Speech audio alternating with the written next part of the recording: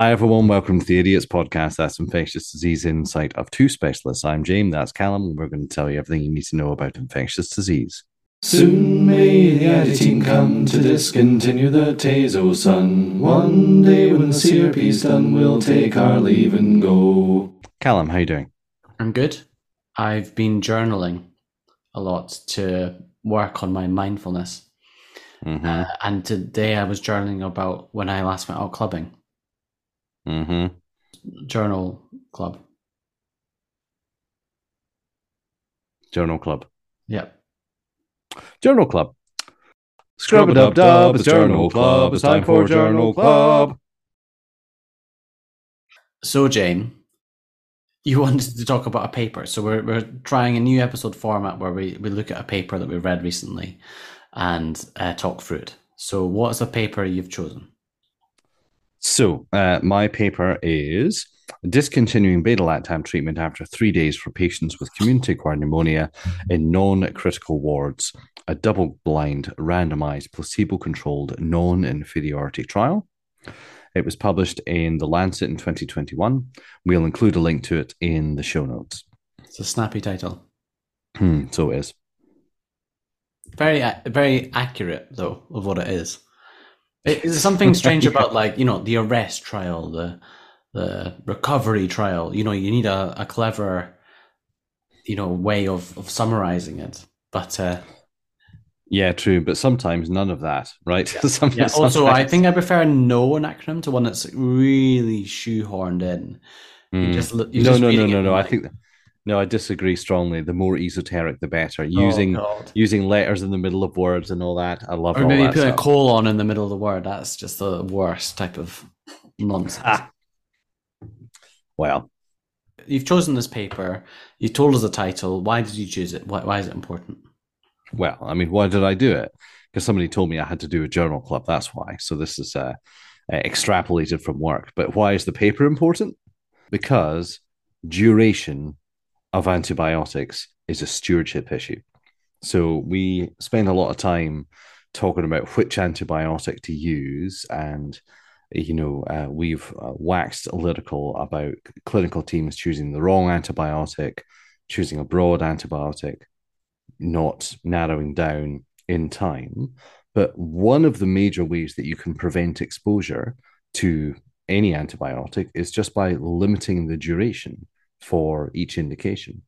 And there's been a trend over the years, hasn't there, of long durations being shortened down. And this is kind of exemplified by the shorter is better movement, spearheaded by the one and only Brad Spellberg. But talking for a moment about pneumonia, which is the topic of this trial, the standard therapy in the EU guidance, which I have to admit, Callum, I had never read, didn't know existed before this journal club, is 8 days. Did you know that? Did you know that ECDC had a guideline at all? I guess because we had UK guidance that was quite good. I didn't really go looking for other guidance. Yeah, and I guess we're kind of lucky in that NICE have taken it upon themselves to produce kind of fairly standardized guidance now for various infections, including pneumonias. But even before then, for guidance, I would usually look to NICE or SIGN or local guidance in our antimicrobial app of choice, be it MicroGuide or something else. Or I would look and see what the IDSA advised. I have to admit, I never really thought about looking for ESCMID. It was that produced this guidance, but produce it they did. It was in 2011 and hadn't been updated since then. And the authors here, French authors, are aware, no doubt, of the shorter is better movement, and decided to experiment and see if we could stop beta-lactam antibiotics, not at 8 days, not even at 5 days, but at 3. And 5 days is what's in the UK guidance for standard therapy. Yes, and the short bit of shorter is better is 3 to 5 days compared to 5 to 14, and that's it. 14 randomized control trials of about 8,700 patients, which also incidentally includes this paper now, the one that I'm presenting. So why don't I tell you about the PICO, Callum? So the population that the authors were looking at were inpatients in a variety of hospitals throughout France, where the trial was conducted, with moderate CAP. And that definition is not in the community, so they're in hospital, but not in intensive care. So that can be, CURB 1, 2, 3, 4, or even 5 pneumonia, as long as they have been admitted to hospital but have not gotten into the ITU yet. The intervention was cessation of all antibiotics at 72 hours, and we'll discuss about which ones shortly. The comparator was a further 5 days of comoxiclav, and the dosage here was 1,000 over 125, 3 times a day. So in the UK, we don't have access to a pill that contains a gram of amoxicillin with 125 of clavulanic acid. What we would do to give this dosage is we would give a comoxiclav tablet with 500 milligrams of amoxicillin 3 times a day, and that we call that boosted comoxiclav. Well, they don't need to do that in Europe because they've actually got access to the right size of pill. And then the outcome was clinical cure at 15 days after starting of therapy. The inclusion criteria are worth chatting about. They did it in adults defined as over 18 years. They had a definition for sort of CAP, which was one of breathlessness, cough, purulent sputum, or crackles, and fever in the 2 days prior to admission, and a lung infiltrate, either on chest X-ray or CT, and that can be at day 0 or at day 3 post admission. So at the point at which you either stop antibiotics or continue them on. And the 72 hours of treatment that they had to be with either comoxiclav or third generation cephalosporin, and they're the default treatment options in France, or at least they were at the time. And they had a definition for clinical response at 72 hours. So that you had to hit all these criteria in order for you to then be randomized to either the long arm or the short arm. And that was a respiratory rate of under 24, SATs of greater than or equal to 90, pulse under 100, systolic blood pressure over or equal to 90. They had to be afebrile and they had to have normal mental status. Or in other words, all their SIRS criteria had to be normal in order to be then randomized. And they had a few exclusions as well. So they didn't look at HAPs or aspiration pneumonias. You had to have purely pneumonia. You couldn't have any other infection. You couldn't be immunosuppressed. They didn't look at atypicals. And the other big exclusion was severe or complicated pneumonia. So the presence of an abscess, large pleural effusion, or a chronic respiratory infection. Question. So the inclusion criteria, or the exclusion criteria rather, they talked about not including patients with Legionella or atypicals. So how did they differentiate? Because obviously in the UK, if the CURB was 2, you consider atypical covering, CURB 3, you would be adding it in.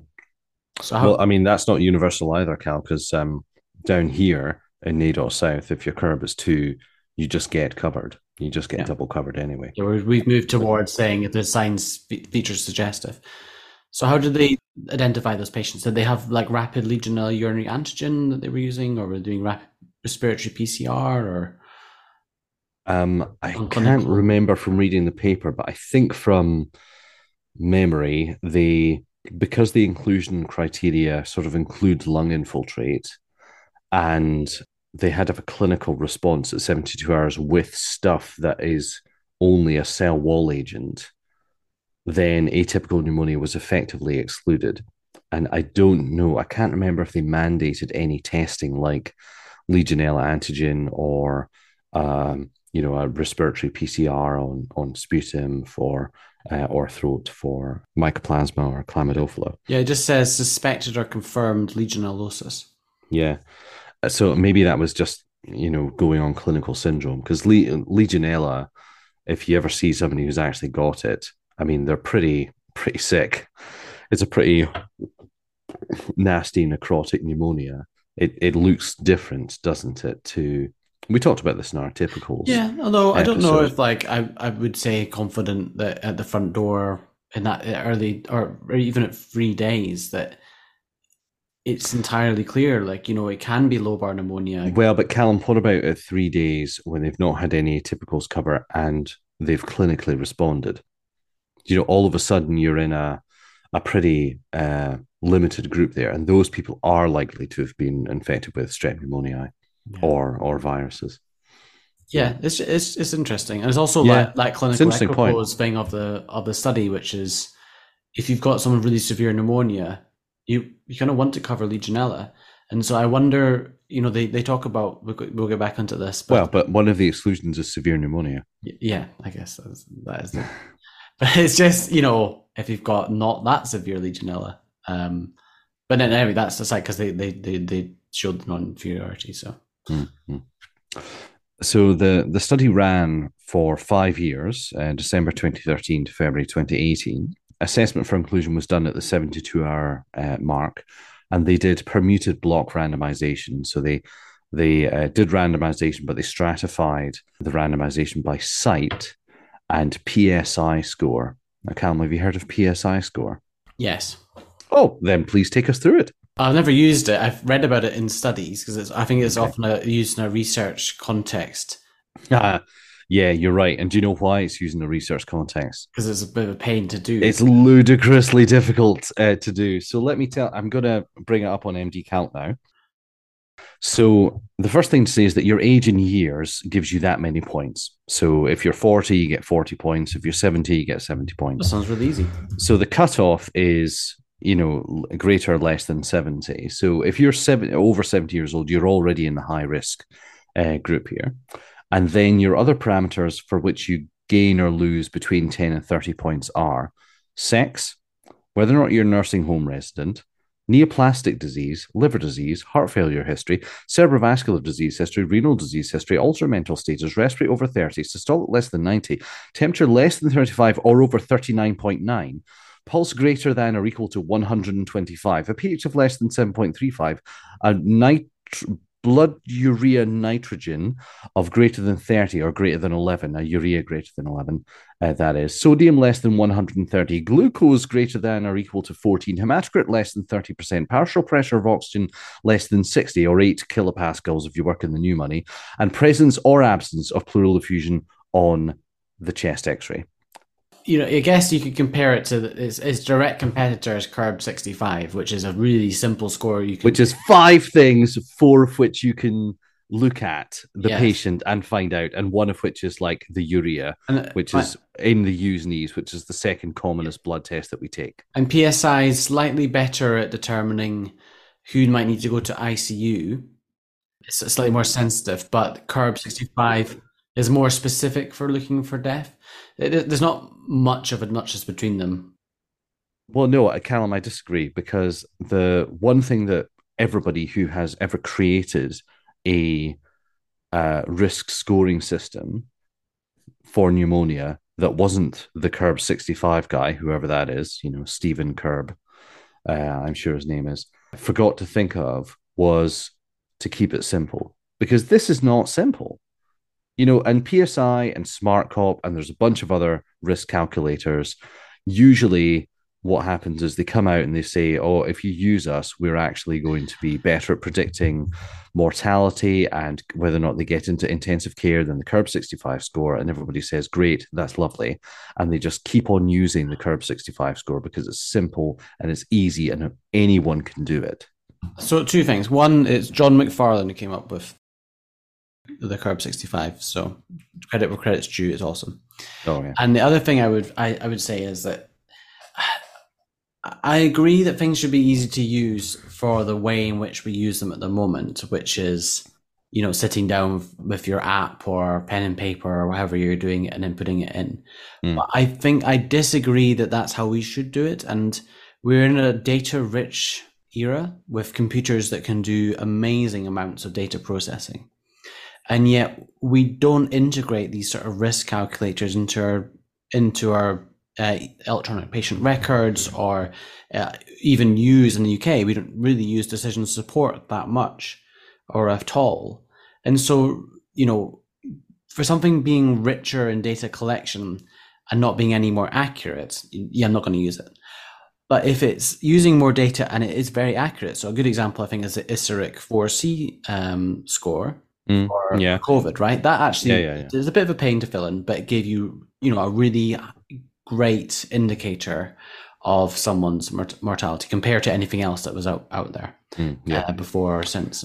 And that was a real big data. It was just, but really what we should say is we get lots of data, we can personalize people's risk based on all these metrics, and we get the computer to do it. So all you need to do is order the tests, and then it prompts you and says, oh, you've not done you need to do the blood gas or whatnot. Oh, but Callum, if only the computer could do it for you. But as you well know, most computer systems that are used in healthcare are absolute garbage and aren't even built with that in mind.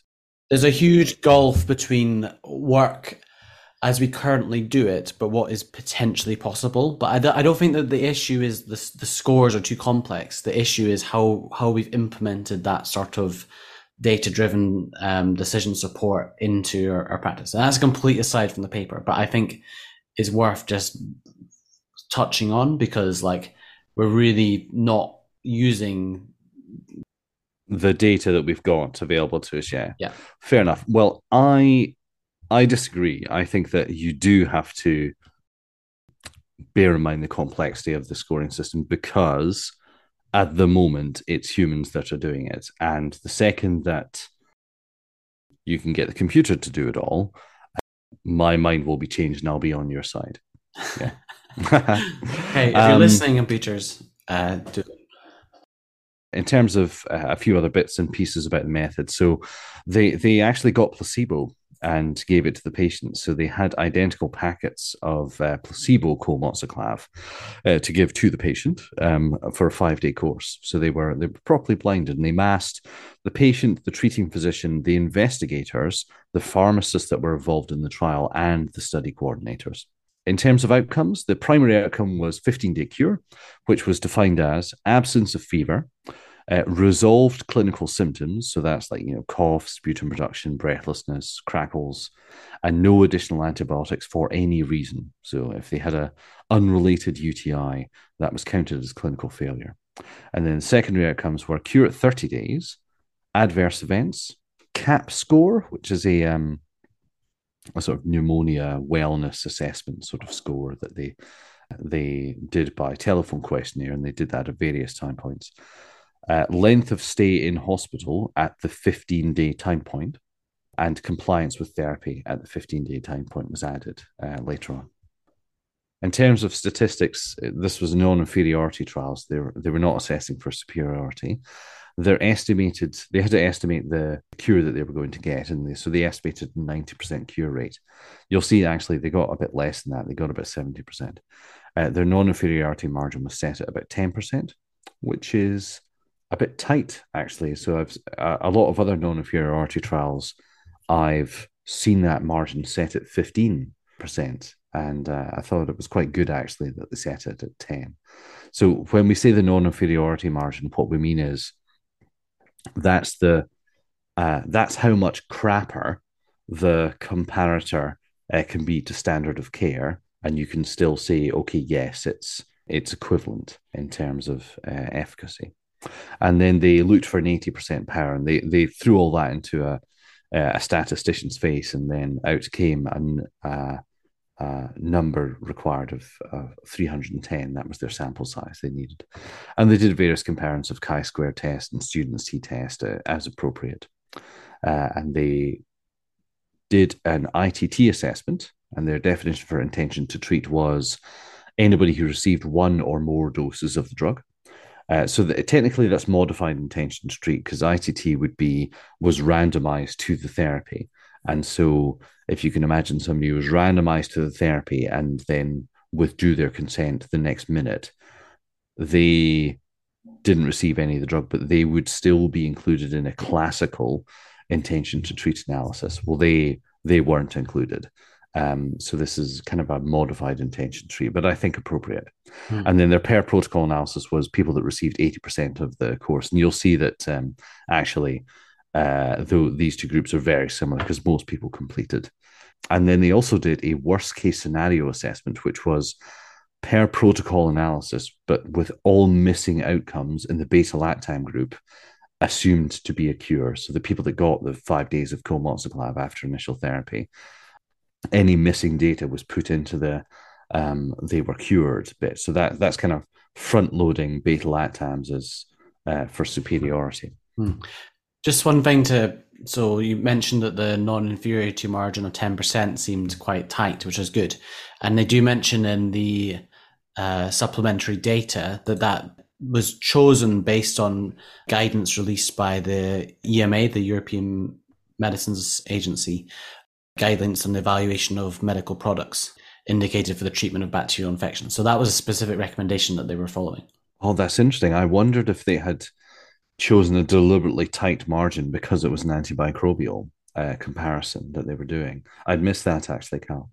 Yeah, I've not come across this guidance before, but just like a very skim read of the contents page, it looks like something that might be quite interesting to dig into a bit more. Because I guess we've talked before about like antimicrobials coming to market and how does that come about, and this is talking about the evaluation of them, so it could be quite useful. Yeah, definitely. I suppose non-inferiority trials, if you're bringing a new antibiotic to market, perhaps you'll be comparing it to a standard of care antibiotic, and you'll probably want to be doing non-inf in that case. And I guess the EMA has released guidance to say you can't choose 15%, you have to choose 10. They just say clinical outcomes and intention to treat should be used in a non-inferiority margin of 10%. And they're saying that for all different, so for different treatments, for CAP. For HAP, actually, they say 12.5%. So it differs depending on what the clinical picture is. Oh, see, that's interesting. Okay. And so then in terms of what people got, so about 2/3 of people got comoxiclav, their initial therapy for the first 72 hours. And then another 20% on average got a third generation cephalosporin, and the ones that are used in France are cefotaxime and ceftriaxone, same as here. Cefotaxime, interesting, is used more than ceftriaxone, at least in this study.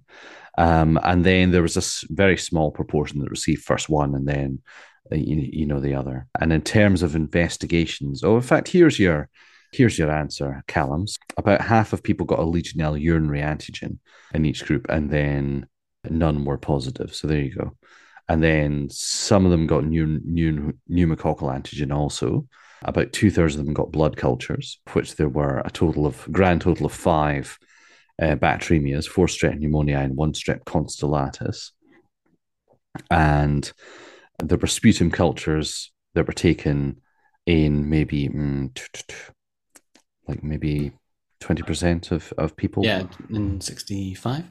Yeah. And they mostly were negative, actually. There was some strep pneumoniae grown, but basically they were all clear. Yeah, it's interesting that I guess that the timing of the study is, over a long period of time that the data was being collected. And I wonder if studying was starting today, then you might think, should we do molecular diagnostics on the respiratory samples? Because I think there's increasing evidence that that's much more sensitive for picking up organisms. Well, yeah, I mean, we've kind of moved over to that in Edinburgh, haven't we? For certainly for atypicals, and down here we do a respiratory biofire, but because of cost reasons, we've kind of limited that to oncology patients, transplant stuff. Yeah, like that. I think maybe not so much in routine clinical practice. I think it's still more a research tool, but there's building evidence for it. Sorry. Well, I think it's a reasonable thing to do. Yeah, I agree. I think it's the future. Yeah.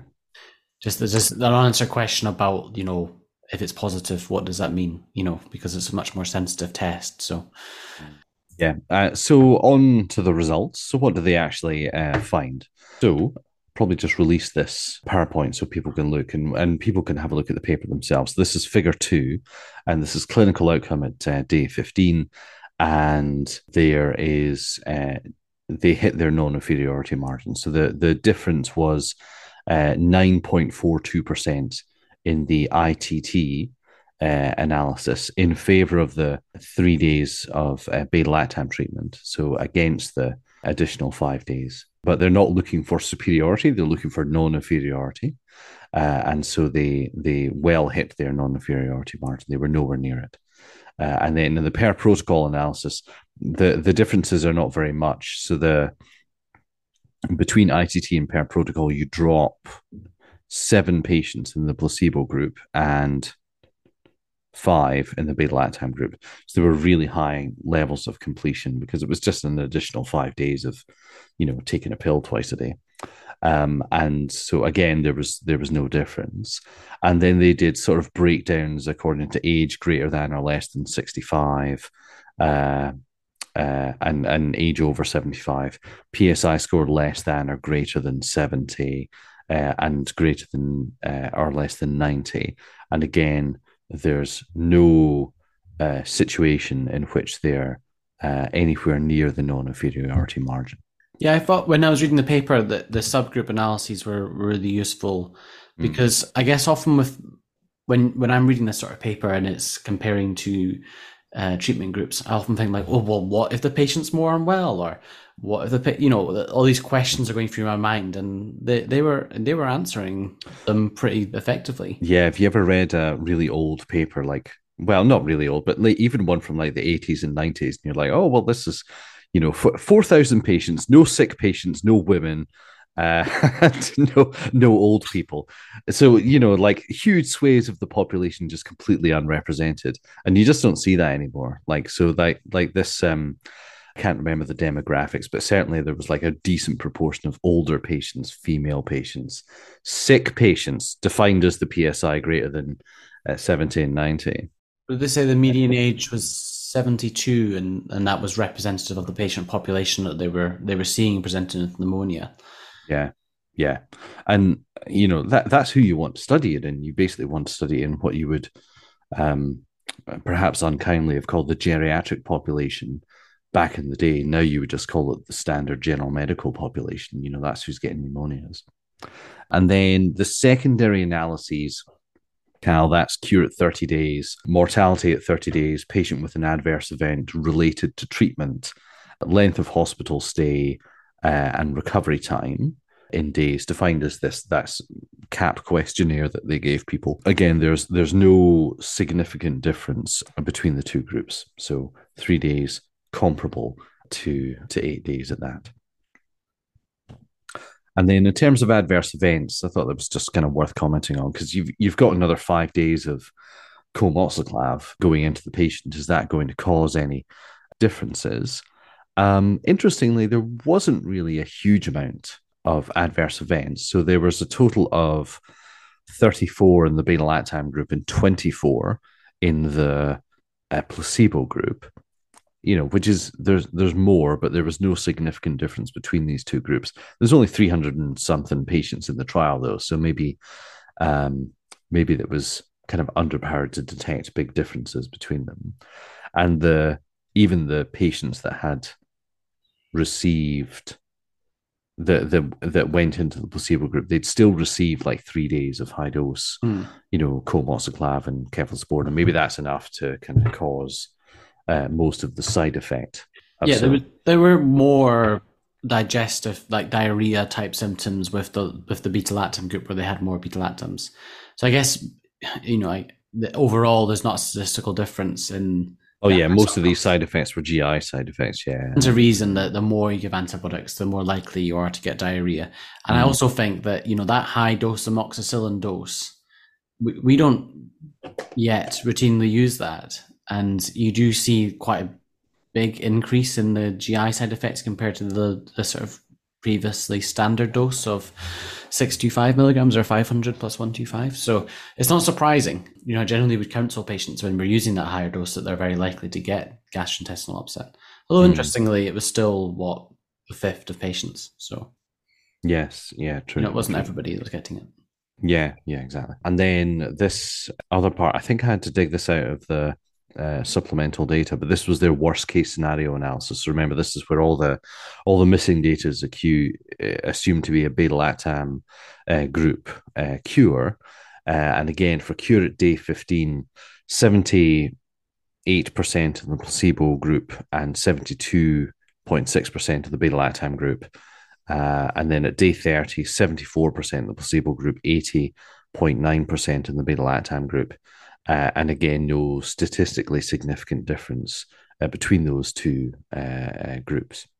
So I think that's fairly convincing to my mind that 3 days was comparable.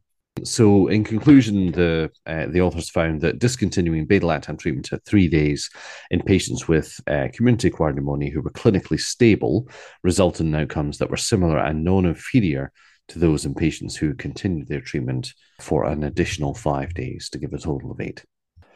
So, what did I think about it? I thought it was a good trial, Cal. I can't really think of much bad to say about it, to be honest. It was double-blinded, it was randomized, there was a decent primary outcome. I would argue that cure at 2 weeks is reasonable for antibiotic trials, certainly. It was adequately powered, and they spent ages trying to get enough numbers for it and ran it over 5 years to get 300 patients. That's how difficult clinical trials are to recruit. And, they did this worst case scenario analysis and still found that the intervention was non-inferior. So that was good. Yeah, I completely agree. I've not read it as in depth as you did for your presentation. So thanks, Jane, for taking me through that, as well as the listeners. I thought it was, a really impressive trial. And there's, methodologically sound. I couldn't think of anything to really improve. And just, I guess, doing this sort of trial is so difficult that when something like this comes along, is really, I feel really happy when people have done all that work. So I guess just thanks for doing that. It's huge, and it must have been really difficult. And another thing that was just on my mind there was, just thinking that cure rate, it doesn't seem, you might think, oh, actually 70-80% cure rate at day 15 isn't maybe what you would expect. You might hope that to be a bit higher. And the main reasons that they outlined that people weren't meeting their cure criteria was lack of resolution or lack of improvement in symptoms. Yeah, it wasn't that they were coming back into hospital. It was just that they still had a cough. Yeah, they weren't unwell. Yeah, they didn't have microbiological failure or therapy. Some of them still had a fever, not many. That was 1 in the placebo group and 3 in the beta-lactam group. But most of them, so I think 70% of those who didn't get treatment success in the placebo group and 78% in the beta-lactam group, they didn't meet the cure criteria because of lack of resolution of symptoms, which makes sense because, I guess a lot of the symptoms in pneumonia are, related to once the organism's dead, there's still going to be... There's still an inflammatory process going on. Yeah, right? Exactly. Yeah. And there's, for lack of a better word, muck in there that needs to come up. So, I don't think that's unexpected. And I guess that's just how they've decided to determine what treatment success looks like. Yes. And then I'll say some weaknesses about the trial here. So these are their weaknesses, really, because when I was going through this, I was like, how am I going to critique this? I can't think of a bad thing to say against it. This is how I would have run this trial myself had I had my druthers. But anyway, there were some excluded populations, and it was about 40% of people that were screened. So some of them had not improved by 72 hours. Some of them had been diagnosed with atypical pneumonias. Some were in intensive care, and some had renal failure. So renal failure was another exclusion criteria. So that's kind of important to know, because if you're going to be stopping antimicrobial therapy at 72 hours, you have to know who that's not for. And obviously, if somebody's still in intensive care, it would be a bold choice to stop their antimicrobials.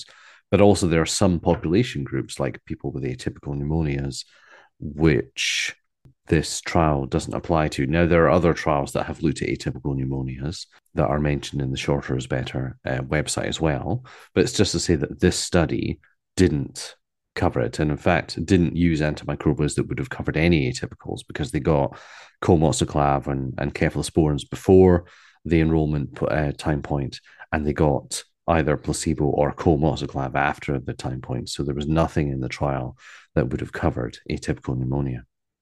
They also didn't collect data on CRP or procalcitonin.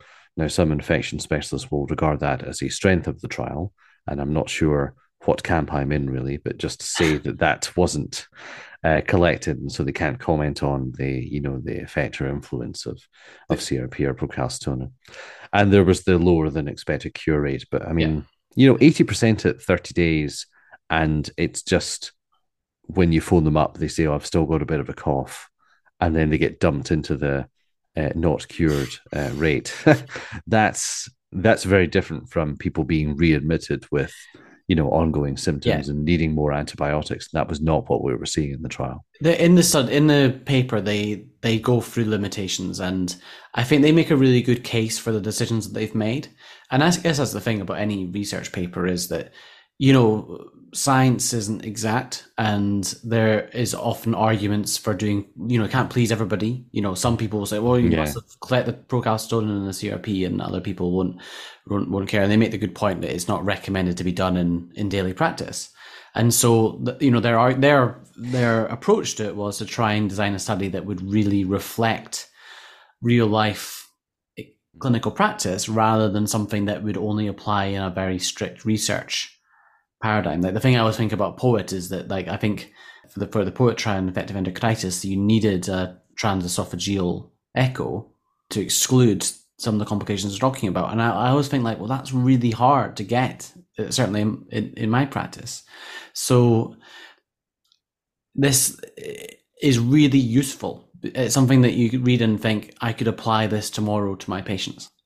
Yes. Yeah, absolutely. Which is, I think, the main thing you have to take away from, a paper. Like, if you agree with its outcomes and its methodology, then the next question is, what do I do with this information I've just gained? Yeah, exactly. And the, going back to the Shorter is Better website, when you look at the papers that are looking at 3 days of therapy specifically, so like all the shorter arms that are looking at 72 hours, a bunch of them are in kids. So they're pediatric trials. And this is one of the few, I don't think it's the only one, I think there's another one, but there's one of the few trials that are looking at 3 days of beta-lactam therapy for pneumonia in adults. And that's my population. I'm not a pediatric ID fellow. I'm a adult ID fellow. You are now, yeah. And now I'm fairly confident that if I've got a patient who is looking well and has no positive SIRS criteria, and they've had 72 hours of what I consider to be appropriate therapy, be it a beta-lactam like comoxiclav or ceftriaxone, or be it amoxicillin, or even be it doxycycline, because I don't think you just need to limit this to the particular antibiotics that were used in the trial. I think you're looking at the syndrome of the patient who looks better at 3 days. I don't think they need 2 more days of therapy, and 5 days is frankly as much as I would give them if I had my way. It's funny that, like, we get evidence of shorter and shorter durations of therapy, but I think the challenge that I certainly encounter in clinical practice is, like, clinician anxiety. Now, having a really good paper to point people to say, and like, look, here's the evidence for what we're suggesting.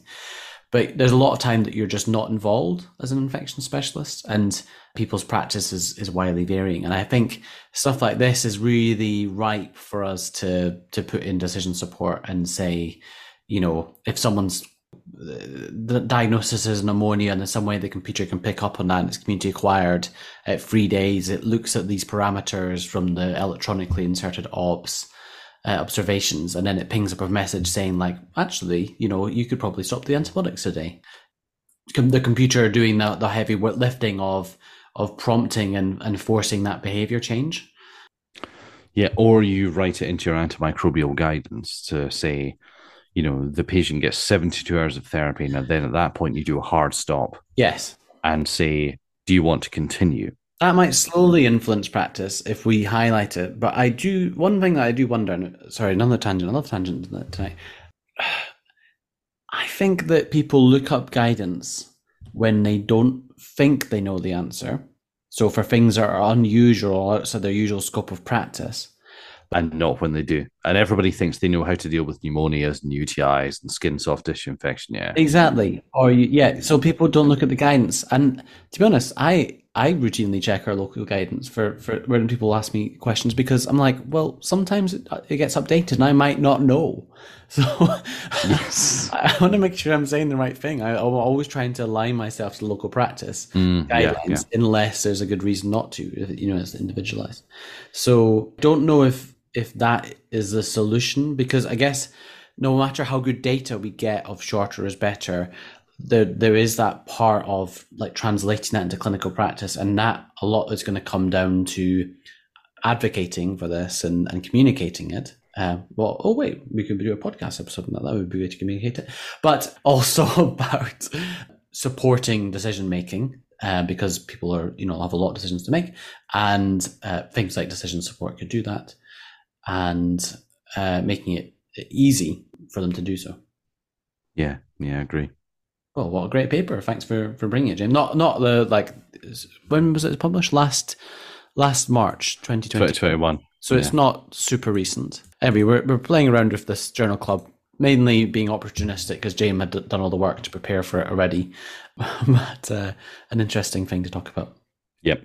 If you want to see more of these, then please let us know. You can contact us on idiotspodcasting@gmail.com, or you can tweet at us at idiots_pod. If you want to leave us a 5-star review, you may now do so in your podcast player of choice. And if you want to buy us a coffee, you may now also do so at buymeacoffee.com/idiotspod. There's a link to do so in the description. But until next time, I'm James. I'm Callum. See you then. Now that the episode's done, we hope you learned and had lots of fun. So go forth and treat people with some of what you now know.